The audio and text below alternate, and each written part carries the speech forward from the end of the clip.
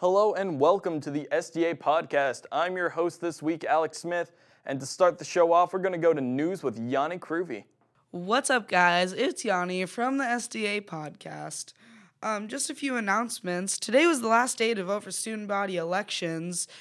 We had a lot of candidates, and some of them lost, but we don't know the results yet, so we'll know soon.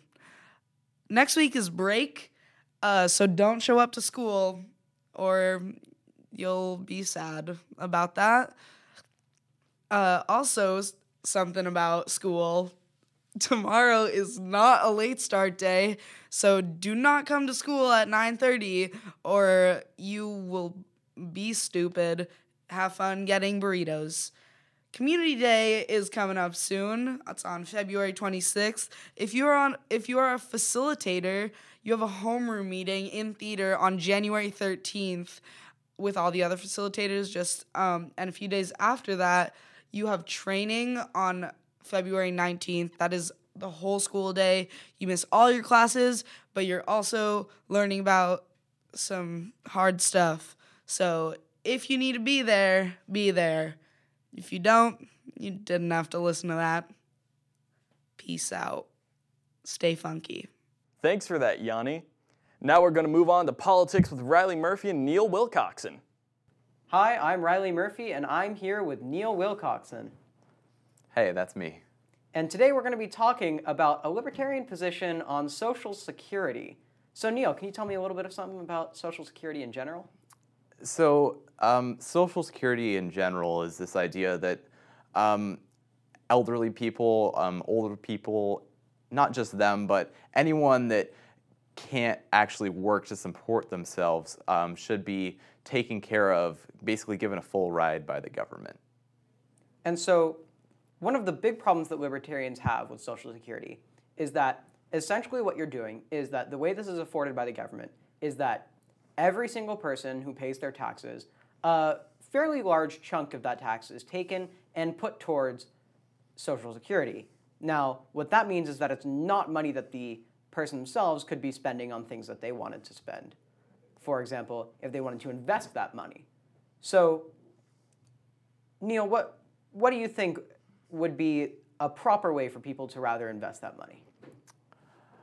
As a person who works and makes money, it is rather frustrating to see other people basically take money from you and end up using it for themselves. And it's really only the government that could force that to happen. And so in terms of investment, I mean, it doesn't have to be the typical sense that you think of, like investing in companies, but it could really be investing in yourself. I mean, this is primarily concerning for,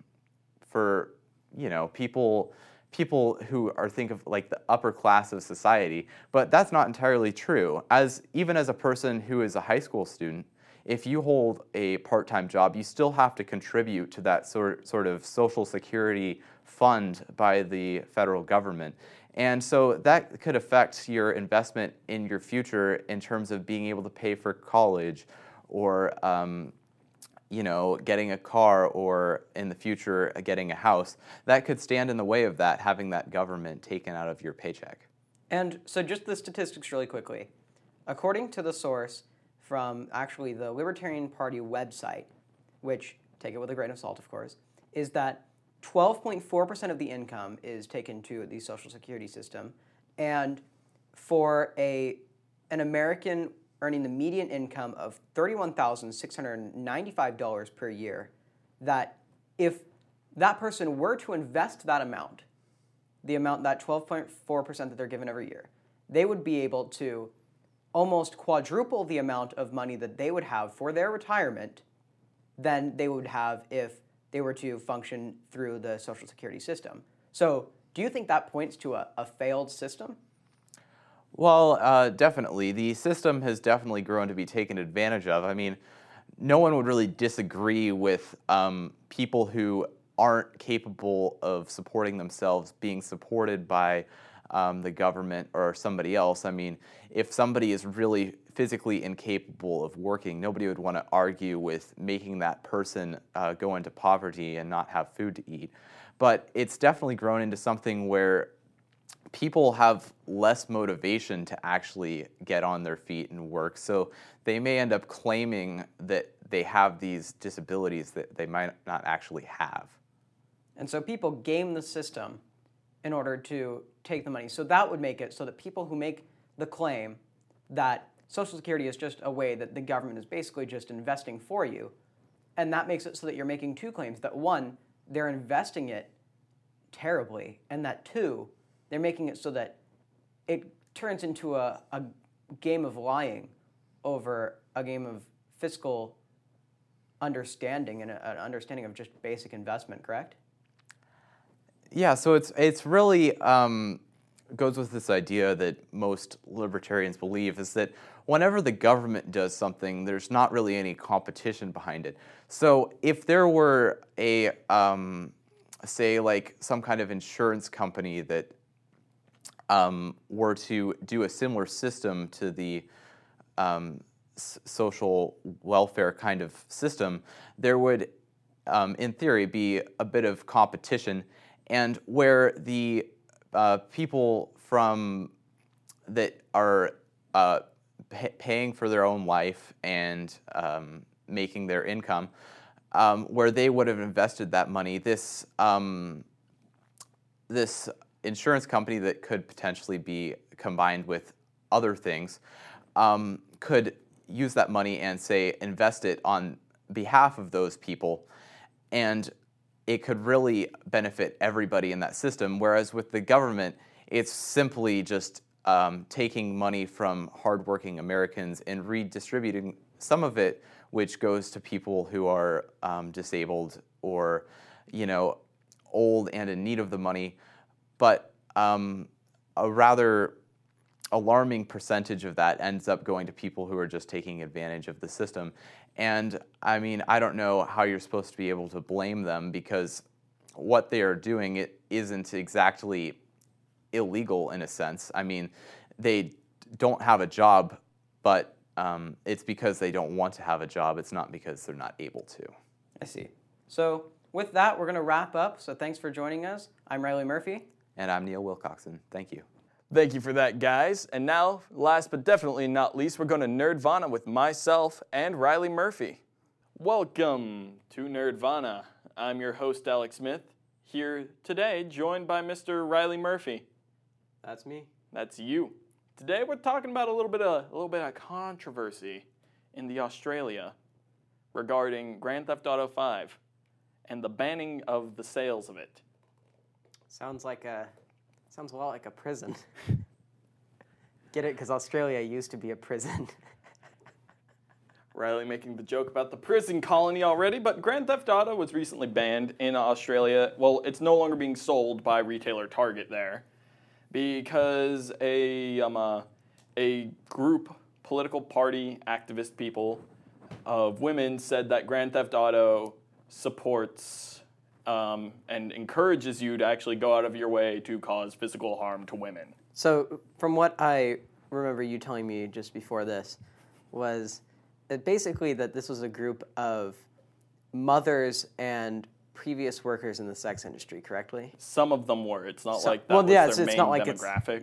The whole Venn diagram setting. Yeah. But majority, yes, and they feel that Grand Theft Auto does that. I'd be totally okay with this ban if they argued it from a point of causes, makes you want to do violent things to anyone, because Grand Theft Auto is very equal in the way that you get to murder everyone. I see. So there's equality of murdering. Yeah, pretty much. Much clarified. Yeah. But Grand Theft Auto is a hyper-violent game. It's not something that children should play. It's got that M rating and equivalent in other countries because they don't follow our same rating system. But this isn't the first time Australia's been doing things when it comes to video game censorship. Or just things that are not very liked by the younger community in general. Well, yeah, Fallout A little story about them. That's a popular game franchise. Stimpaks, the in-game like medical kit type deal, was originally supposed to be called Morphine, and then Australia threw a big hissy fit about that, saying that they don't want people using morphine in video games because apparently it transfers to real life somehow, and so they've renamed it Stimpaks. So do you think that with this whole violence against women thing, do you think there's something that the game could potentially do to avoid this as well? Because I imagine it's pretty much impossible. Like, you could never just remove a gender from the game. No, especially not if you want that whole immersion fact of being in a city. I mean, in Grand Theft Auto, the traffic system works, and it's a very immersive game. Like, all of the cities that are planned, they actually look like they could be actually planned cities, except for a few things here and there. Like, there wouldn't just be a sniper rifle laying around on that roof. But, no, you can't Hey, really you never just... know. Oh, yeah. There are parts of LA. True. Yeesh. That's actually where this game is based on. Yeah. Majority. What do they call it? It's Los Santos. Oh, Los Santos. Oh, okay. Los Santos. Does that sound, Like extraordinarily LA, similar, yeah. Los Angeles, Los Santos, Yeah, similar they- things. You could see they're trying to go for these themes. Mm-hmm. Are all of the games based on real cities? The majority of them are. Vice City, I believe, is about Vegas. It's actually called Vice City, though. And then there's San Andreas, which is supposed to be like San Antonio, Texas. Okay. And wouldn't it be interesting if one of the cities was a city in Australia? That would be interesting. That would be interesting. 'Cause Australia would probably flip their lid.